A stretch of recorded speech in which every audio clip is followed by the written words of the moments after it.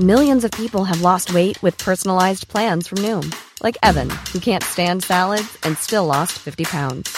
Salads generally for most people are the easy button, right?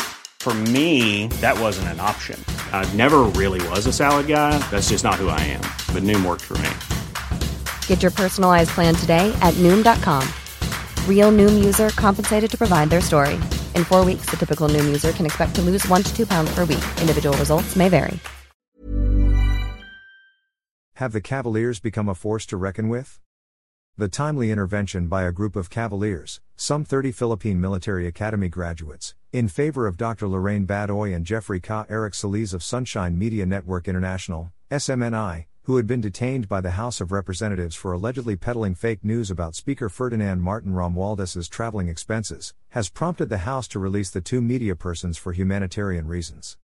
This has left an unnecessary scar in the image of the House and its powerful Speaker, and called attention to the role that our retired military corps would be playing in our political life from here on. The House could have saved itself the trouble and the unnecessary embarrassment by simply dismissing the broadcaster's report or commentary as totally unfounded, and asking them to correct it, as is the regular function of journalism and broadcasting whenever they commit an error, without threatening their constitutional rights and liberties, and the legislative franchise of SMNI. But the House seemed determined to show its absolute loyalty to the Speaker by treating as lèse-majesté the broadcaster's erroneous mention of $1.8 billion as the Speaker's alleged traveling expenses this year. It cannot go unpunished.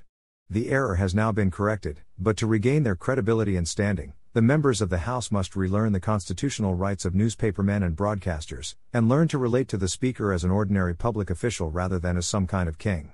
Nothing prevents them from trying to promote him as a possible successor to President Ferdinand Marcos Jr., but they should not forget that the next presidential election is still 2 elections away, 2025 and 2028.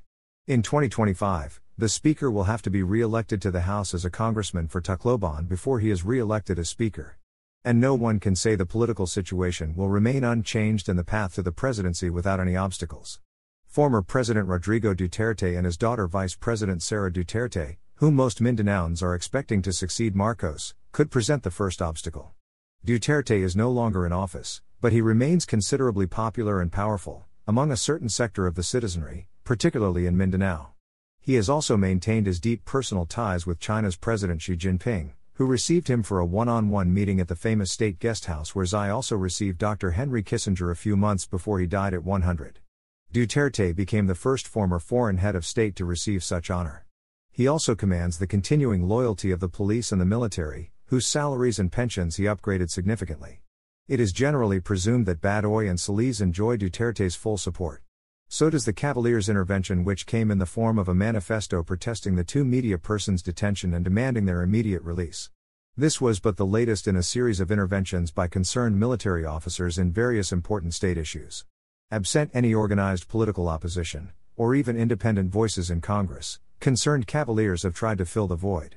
The retirees were the most significant group that supported the demand from the General Eli Rio Gus Lagman and Franklin Isaac group that the Commission on Elections should explain discrepancies between the transmittal of certain electoral returns and the receipt thereof. The retirees have been trying to involve themselves in the various graft and corruption issues in government.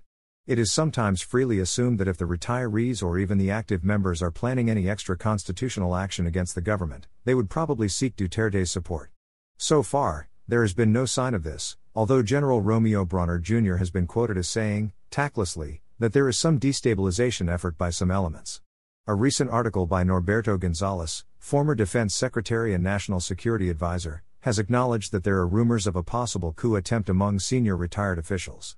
But the Gonzales article discounts the possibility of these rumors becoming a reality in the absence of a groundswell not just in the military but among the other institutions demanding regime change.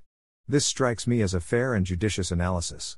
But until President Marcos restrains some of his more ambitious relatives and subordinates from trying to rearrange the set pieces in our present system and structure of government, they will continue to create a situation of instability that makes recurring coup rumors inevitable and current. This may force him to avoid or cancel some important engagements here and abroad because of some bogus warnings of a non-existent coup attempt. The problem lies within the inner core of government rather than from outside. Reminds me of the saying, I've seen the enemy, and it is us. fstodot@gmail.com.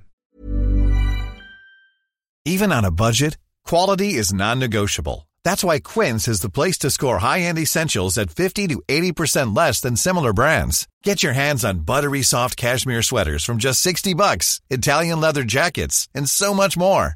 And the best part about Quince, they exclusively partner with factories committed to safe, ethical, and responsible manufacturing. Elevate your style without the elevated price tag with Quince. Go to quince.com/upgrade for free shipping and 365-day returns.